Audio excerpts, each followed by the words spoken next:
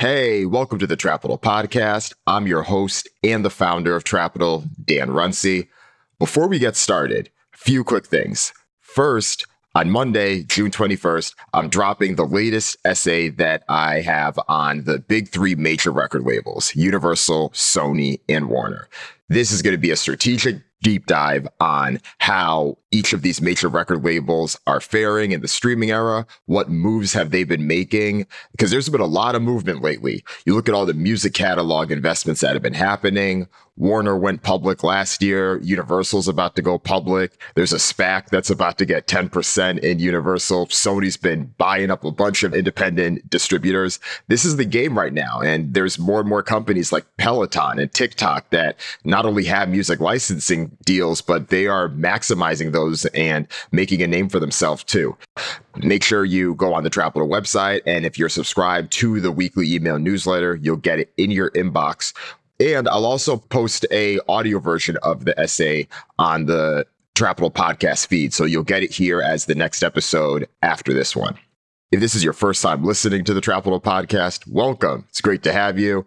If you listen and enjoy the episode, make sure you follow or subscribe wherever you get your podcast, and go back and check the archives too. Bunch of gem interviews there and stuff that people still go back to this day. And if you've been rocking with the podcast for a while, appreciate the support, and I'm glad you've still been with us for all this time. Make sure that you rate and review the podcast, continue to spread the word. That's how Trapital continues to reach the right people. Now you're about to listen to the great conversation that I had with entertainment attorney LaRon Rogers. He represents some of the biggest names in the game: Kanye West, Rick Ross, Migos, Monique, Steve Harvey, Rod Wave, even the Miami Marlins. He's worn a number of hats, and I think this is important in his role because we talk a lot about how he truly works with artists to develop a plan. How could they set up their business like a Fortune 500? This is going beyond just contract negotiations and all of the standard things that some may assume that lawyers do. And it's great to look at someone like Rick Ross because I think he's a testament to a lot of this. Look at all the business moves and ventures that Rick Ross is involved in. The dude owns 25 different Wingstops. He's a low-key real estate mogul now. He had bought the house that Evander Holyfield had in Georgia for a fraction of the price. Ross now cuts his own lawn to save money, and he rents it out to film studios like Tyler Perry. And it was actually the set of Coming to America, the movie that it came out earlier this year. I learned a ton in this episode, and I hope you do too. Here's my conversation with LaRon Rogers.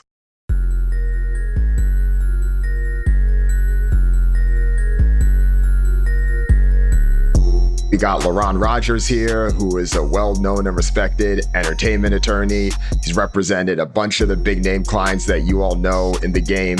And the one thing that I always recognize with entertainment attorneys is that you all wear a number of different hats beyond just being an entertainment attorney. I guess if you were to think about all the different jobs you have, how many do you think it actually is compared to the actual work of doing law?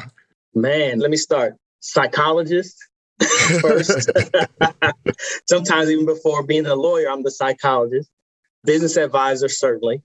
In my case, since I have a finance background, I talk extensively with my clients about their finances outside of how much money they earn, about, just how to keep the money and what to do with the money. And then you're a legal advisor, sometimes family counselor, all those things. It's just part of the gig, man. It's just part of the gig and, part of providing white glove service for our clients. What first brought you into it? What made you want to get into entertainment?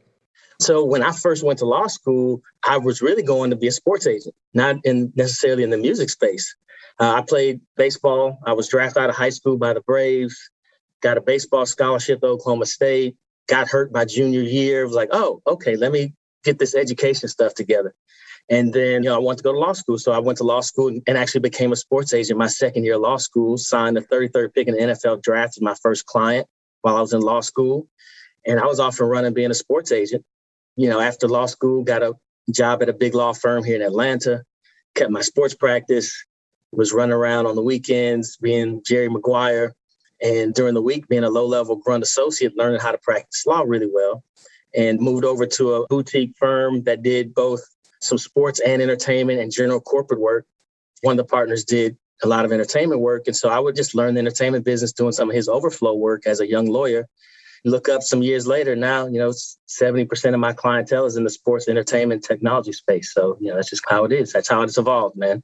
And I bet even within that, there's a bunch of differences, right? You have sports clients, you have music clients, you have film clients. What are some of those differences like working with that range?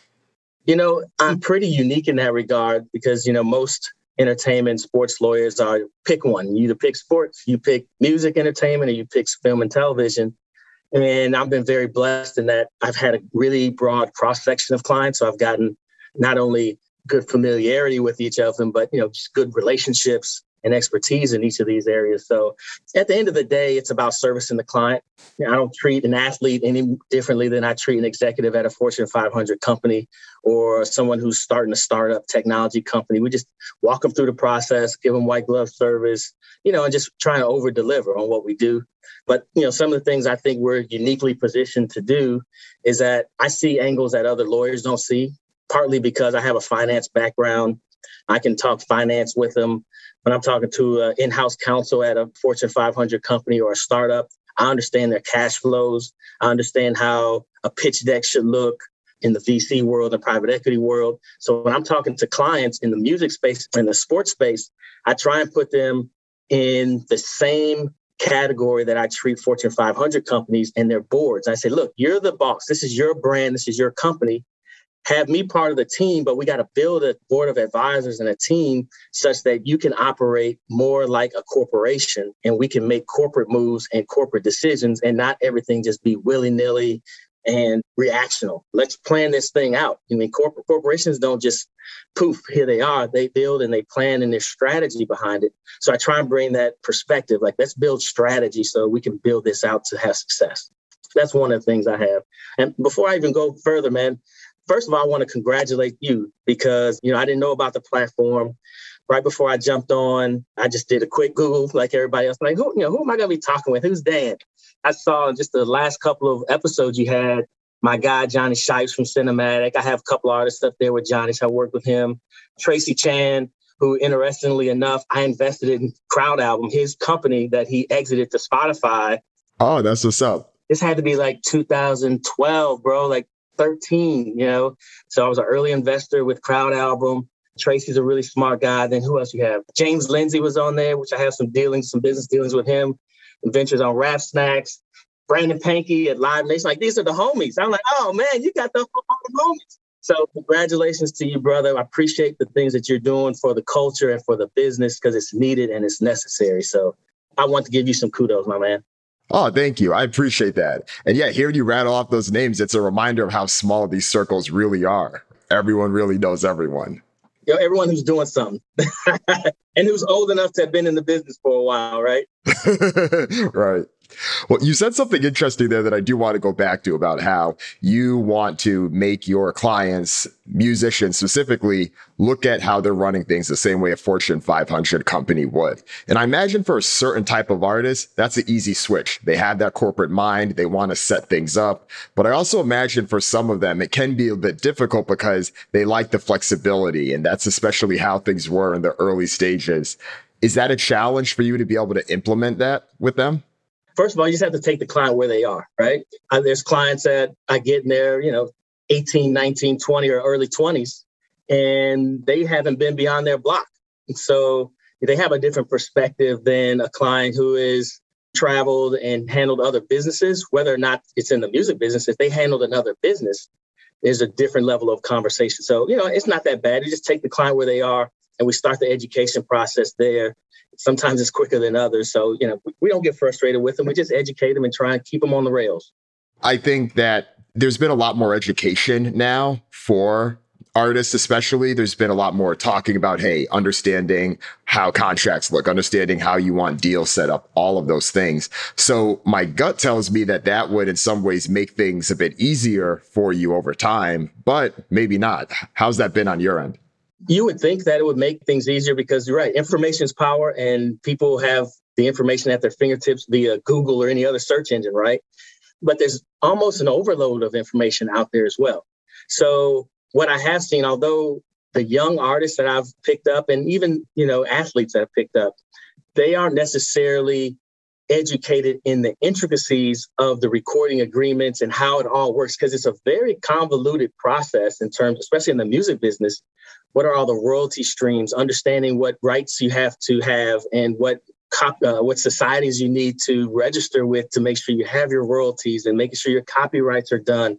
There's an entangled web of rights that have to be really gone through methodically. So they don't understand that. But what they do understand and are keenly aware of some broad strokes, like I would like to have ownership of my master recordings or my publishing, or at least let's have the discussion of what that looks like and understanding that that is of value. So we're much more likely to say, I don't know, should we do this co-publishing deal? I had somebody else telling me that we should do an admin deal because I get to keep 100% of my rights.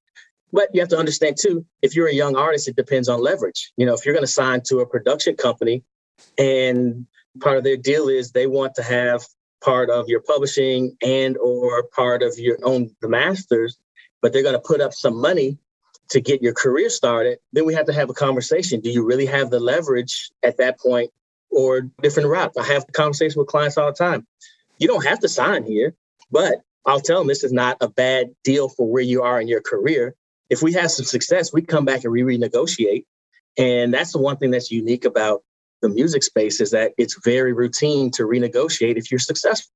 That's always something you have to keep in the back of your mind. But I also had an artist here recently who had a little bit of success, got approached by a major label.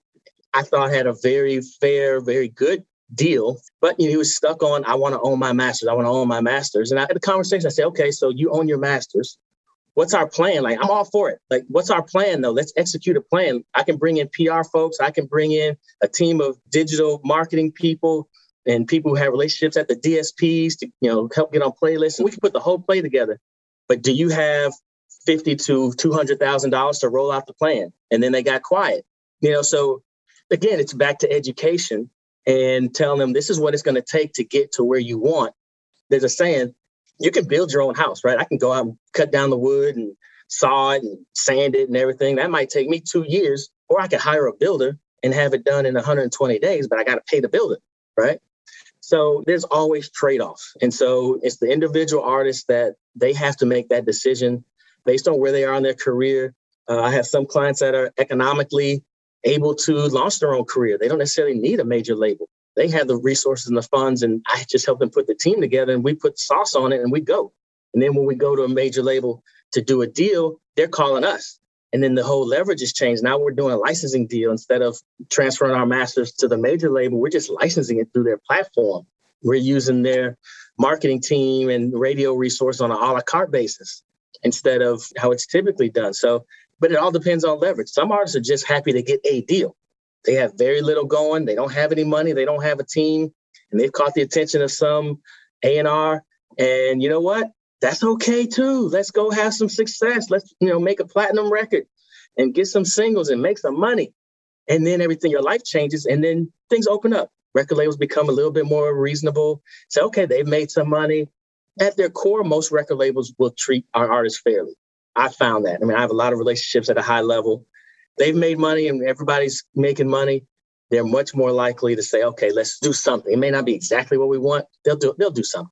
So is it fair to say that, let's say, all the artists are coming to you like, hey, I want to own my masters. I want to own this. But you're like, okay, if you have that 50 to 200K to be able to make your own type of budget that the major label would, then you have a case to own it, do your own thing. Maybe we could come back and build up leverage. But if they're not at that point, then it's like, you kind of have to give up something or you say no at this point.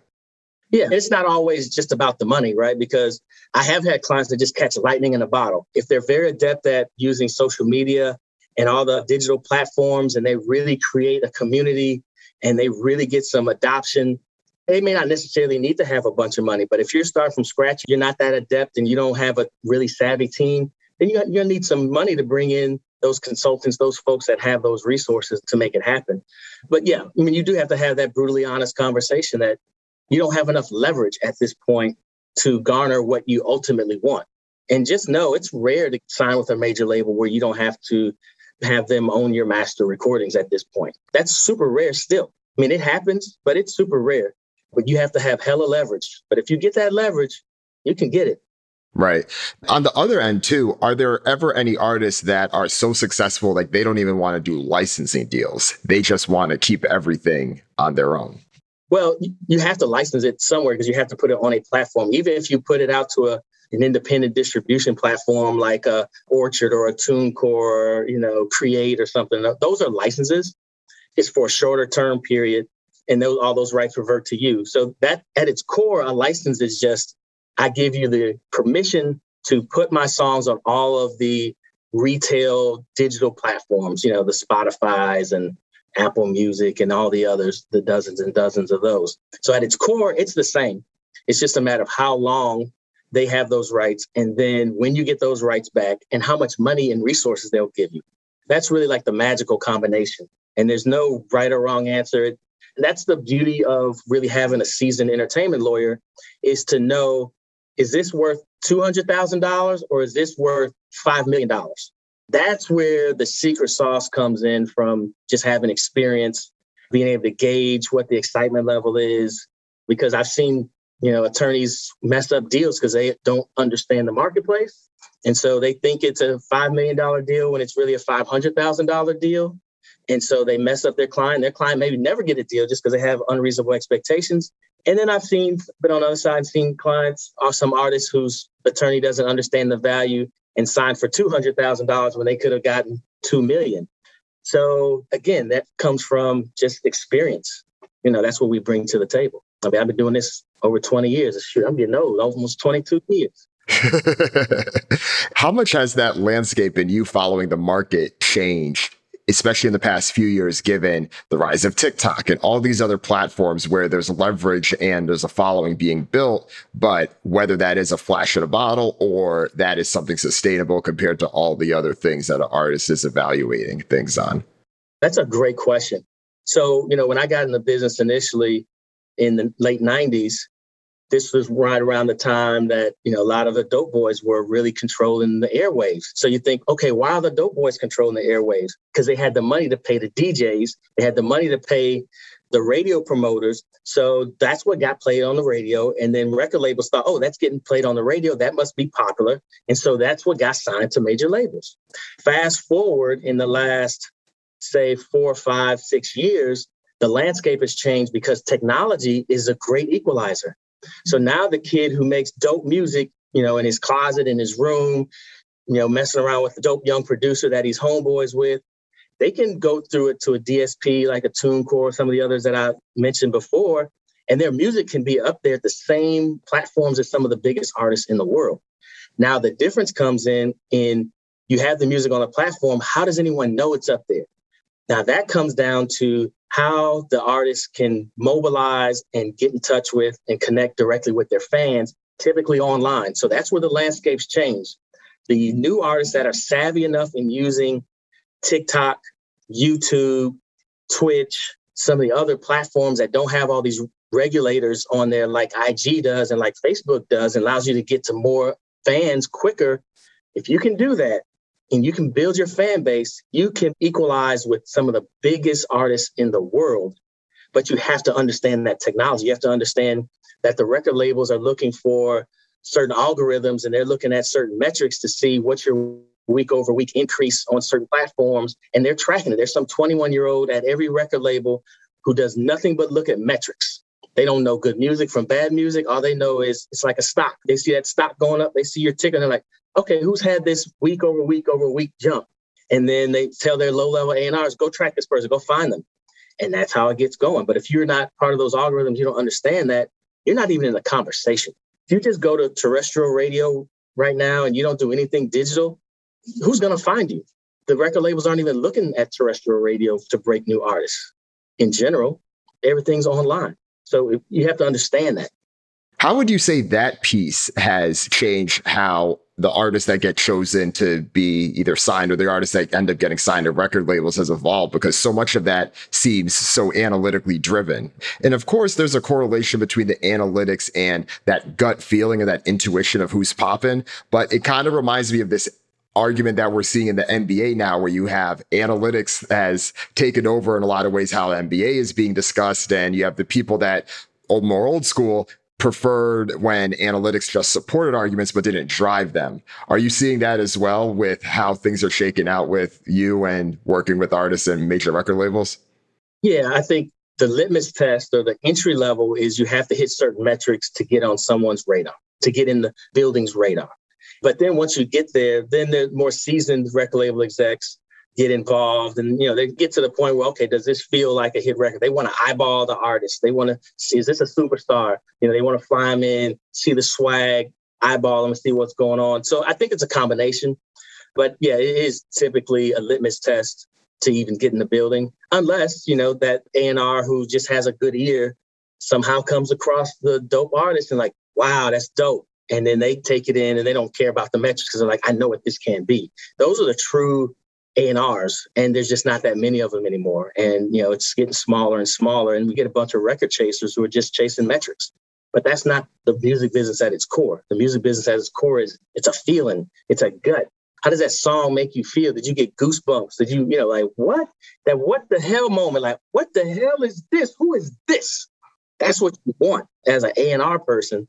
And I think there are still some true A&Rs out there that really get that and understand that. But even they still need the metrics before they can go in and make their case in the building to say, hey, we should sign this, especially if you want a big check. So what do you think has happened to the A&Rs? Why there aren't as many of them at that level that there were before? That's a super interesting question. I think just at its core, the major labels have moved away from developing artists. I think they have increasing pressure to meet quarterly earnings reports being public, which causes a much quicker turnaround cycle for success. Whereas, back when I got started, it was nothing for a record label to say, okay, we're going to take some time. We're going to take 6 months and we're going to build an album, a dope album, and take our time, put this together. Now they're like, nah, we're putting out 20 singles in the next 4 months and we're going to see which one, if any of these pop. And so it's just the mindset's different. They don't want to bet the shop on one thing. They just want to test it out. And that's what I've seen as, the biggest change and why there's not the development that was there once upon a time.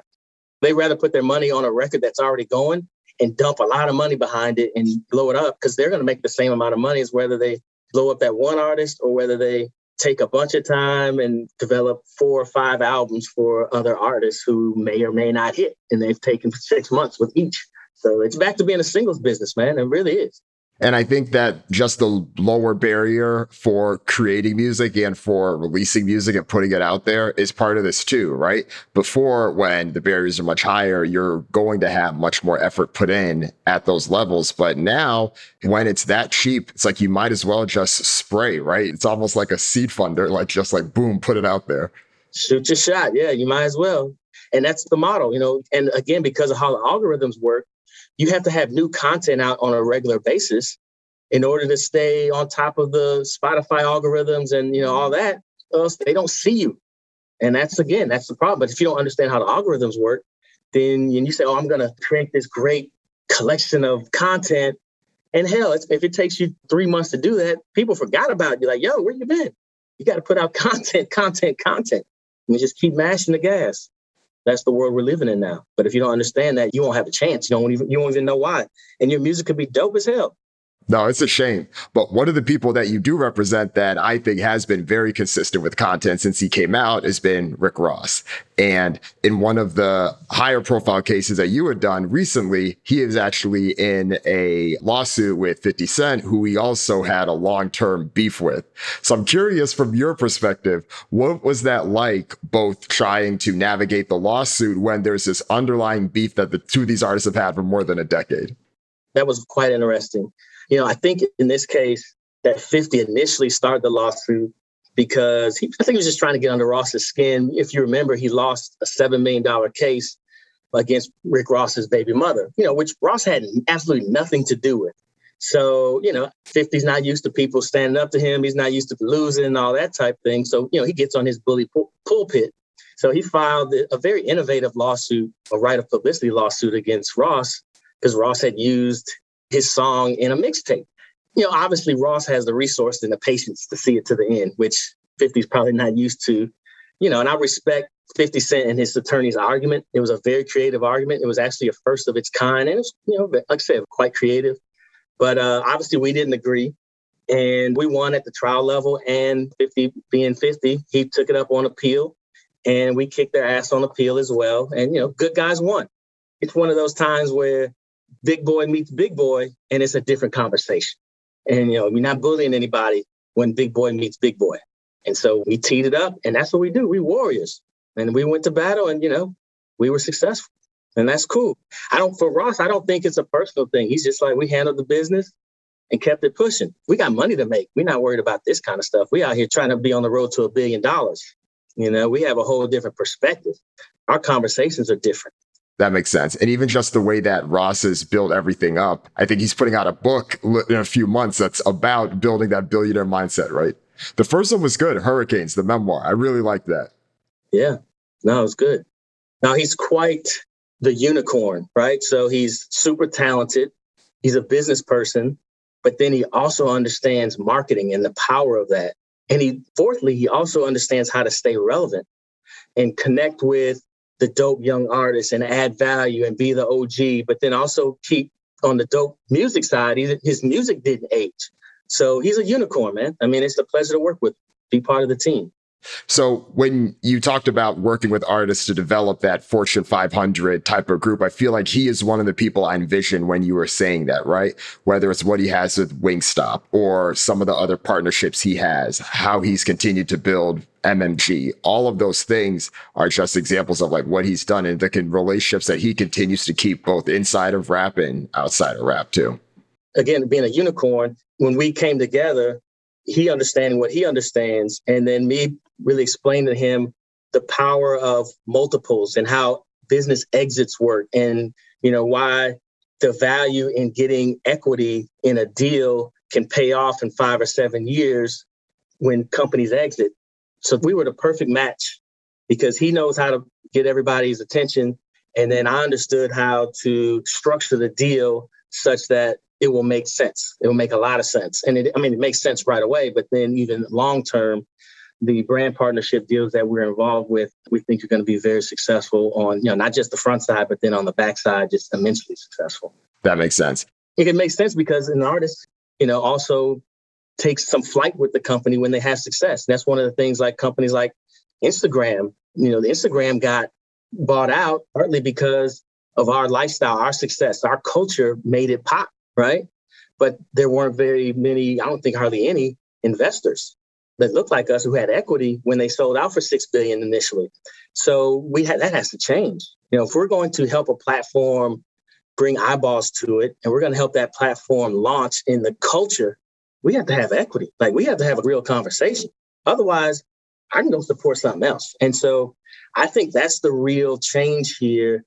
And this is our opportunity to get a piece of the equity in things that have the potential to blow up, especially on the technology side, which is, I think, one of the things that I have some core competency is, like I was telling you, I've invested in Crowd Album with Tracy, and that was almost 10 years ago, right? So I've been in this space for a while, but bringing that mentality to the entertainment space and saying, oh, you have value, bro. This is how we're going to take your value and get you paid now as a brand ambassador, but also get you some equity. So when this exits at, $1 billion or $5 billion, you get another big ass check. Something you never even imagined that changes your whole wealth perspective. That's what many of the artists never had a conversation like that because its core, many of the entertainment attorneys don't have that finance background. They weren't doing VC deals. Before I went to law school, I was a financial analyst with Nations Bank. So I have a core finance background. So my conversation is just different and my perspective is different. I see opportunity. I think I bring a lot of value to clients in that regard. Yeah. And with Ross specifically, I would love to see someone like him getting a piece of equity in some of these companies that I know are going to be coming out of this whole Miami tech scene that's been getting more and more attention the past few months. Yeah, already working on it. Yeah. That's good to hear. I was just down there. Ted Lucas is primed in with the mayor and politics down there. So we're already having those conversations. But yeah, really, to me, I didn't realize how much Miami had really come on the scene in terms of the tech. Obviously, I've always known Silicon Valley and Boston's been really at the forefront, especially on the financing side. And where the financing is generally the people who, all the technology folks and all the programmers are generally gravitate towards there. But Miami has really come on as of late as a core hub for technology companies basing their operations there, which means they need talent there and, just a conglomerate. So I'm super excited about the possibilities, and stay tuned. Yeah, I actually had Ted on the podcast a couple of months ago, and I brought up to him, I'm like, hey, you're in Miami. You've been following this? And he was like, you know what? I actually just had a meeting about this today. And he was like, you're in San Francisco. How did you hear about this? And I'm like, hey, man, word travels fast. Word travels fast. Yeah, that's good. That's good. Now, Ted's good dude. Good dude. Yeah. No, he's good people. Then I guess on the topic of Miami, I know one of the other clients that you have or did have at one point is the Marlins. And I'm sure that must be very different because you have artists, you have entertainers, but representing a team, that must be a very different experience. What's that like compared to some of the other clients that you've represented? Representing a major sports team is, I also represent and have represented, UPS, Crystal's restaurants, big restaurant groups and whatnot. And so, all those organizations have an in-house counsel. They have a general counsel and a team of attorneys. And they will, at points in times, need outside counsel to handle certain things. So, because of my relationships with a number of in-house counsel, when they need something that, is either in my expertise or something that my firm can help with, we get the call and we come in and hired guns and we do our thing and turn them back over better than we found them and, keep it moving. So it's a little bit different dynamic because very savvy. Obviously, I'm dealing with their in-house counsel and I'm talking lawyer to lawyer, or maybe we have the CFO on the call if there's something that's a big, financial implication to their bottom line.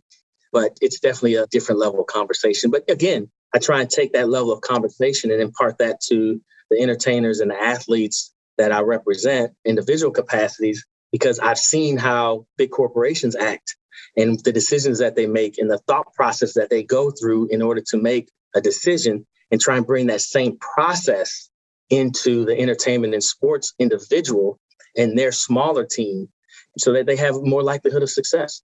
I bet the fact that they do have the in-house counsel does mean that you probably have to wear less of those hats that you may normally have to wear relative to managing musicians, and probably more of the legal stuff. But, I'm sure that has, plenty of other dynamics to it as well, as you would mention. Oh, certainly does. Certainly does.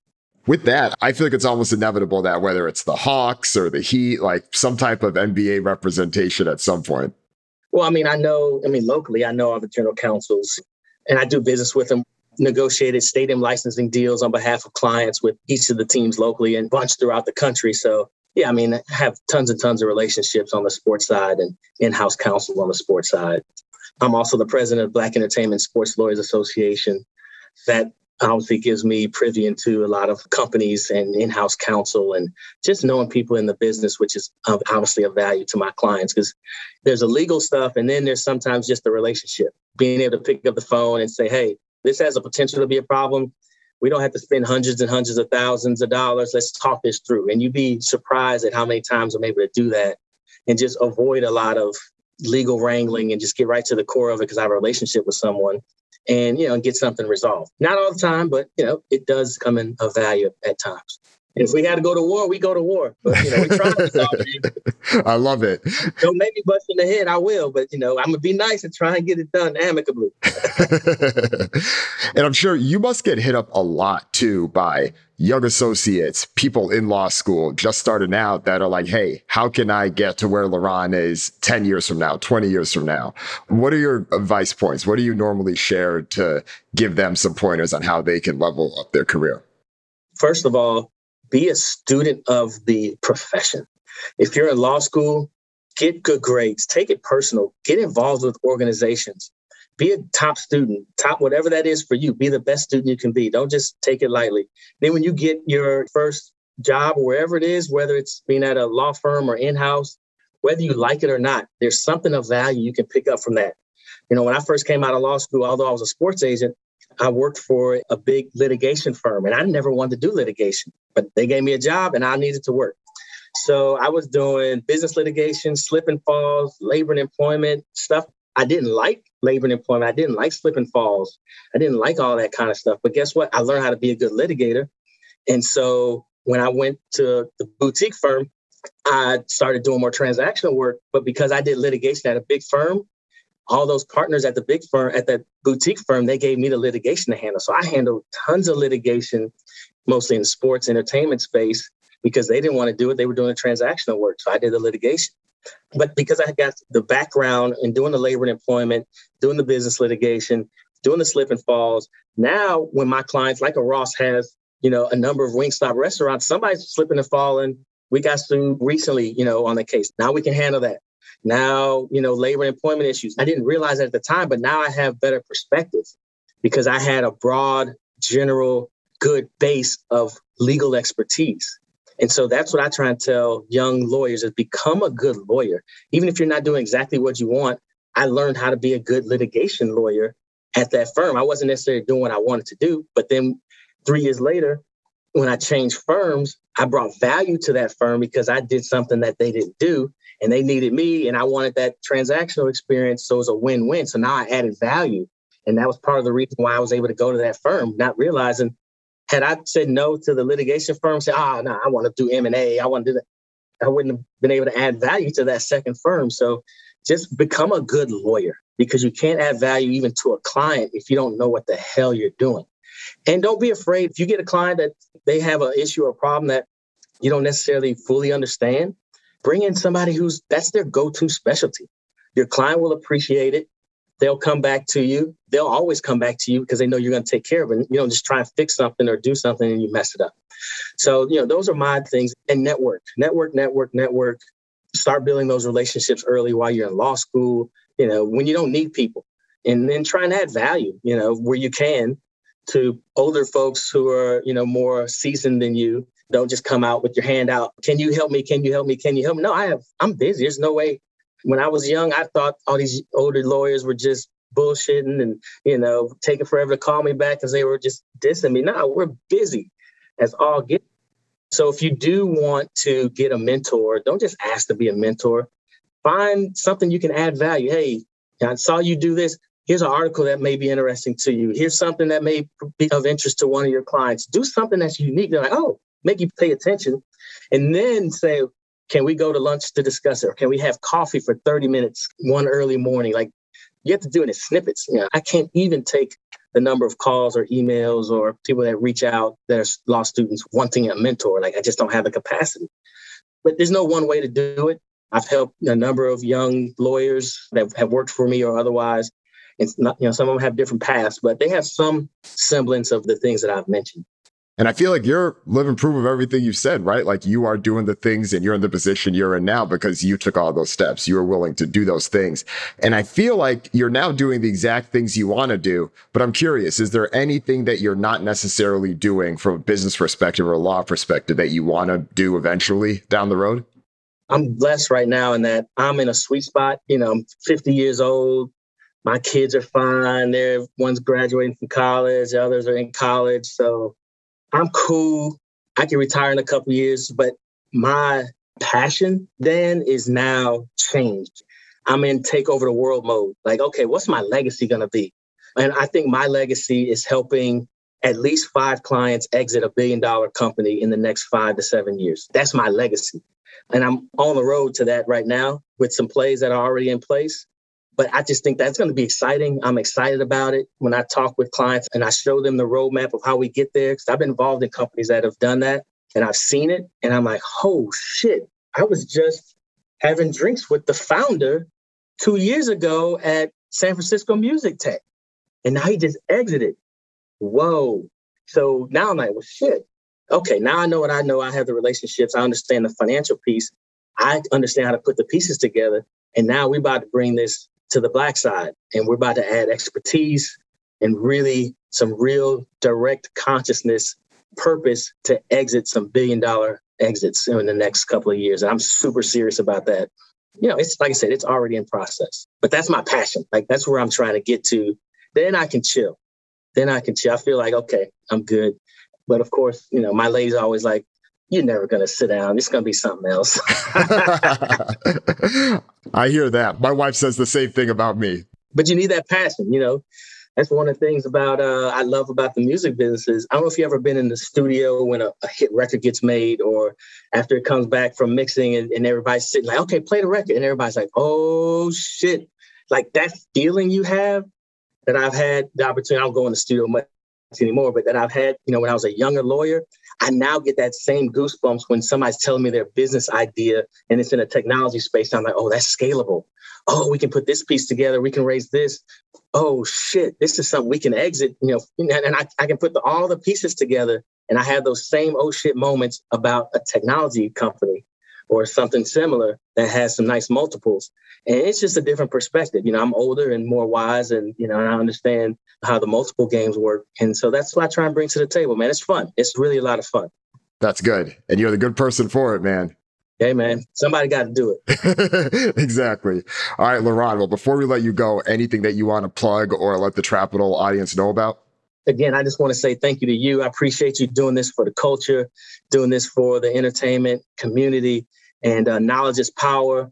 However I can support you, just let me know, please. If you enjoyed this podcast, go ahead and share it with a friend. Copy the link, text it to a friend, post it in your group chat, post it in your Slack groups, wherever you and your people talk, spread the word. That's how Trapital continues to grow and continues to reach the right people. And while you're at it, if you use Apple Podcasts, go ahead, rate the podcast, give it a high rating, and leave a review. Tell people why you like the podcast. That helps more people discover the show. Thank you in advance. Talk to you next week.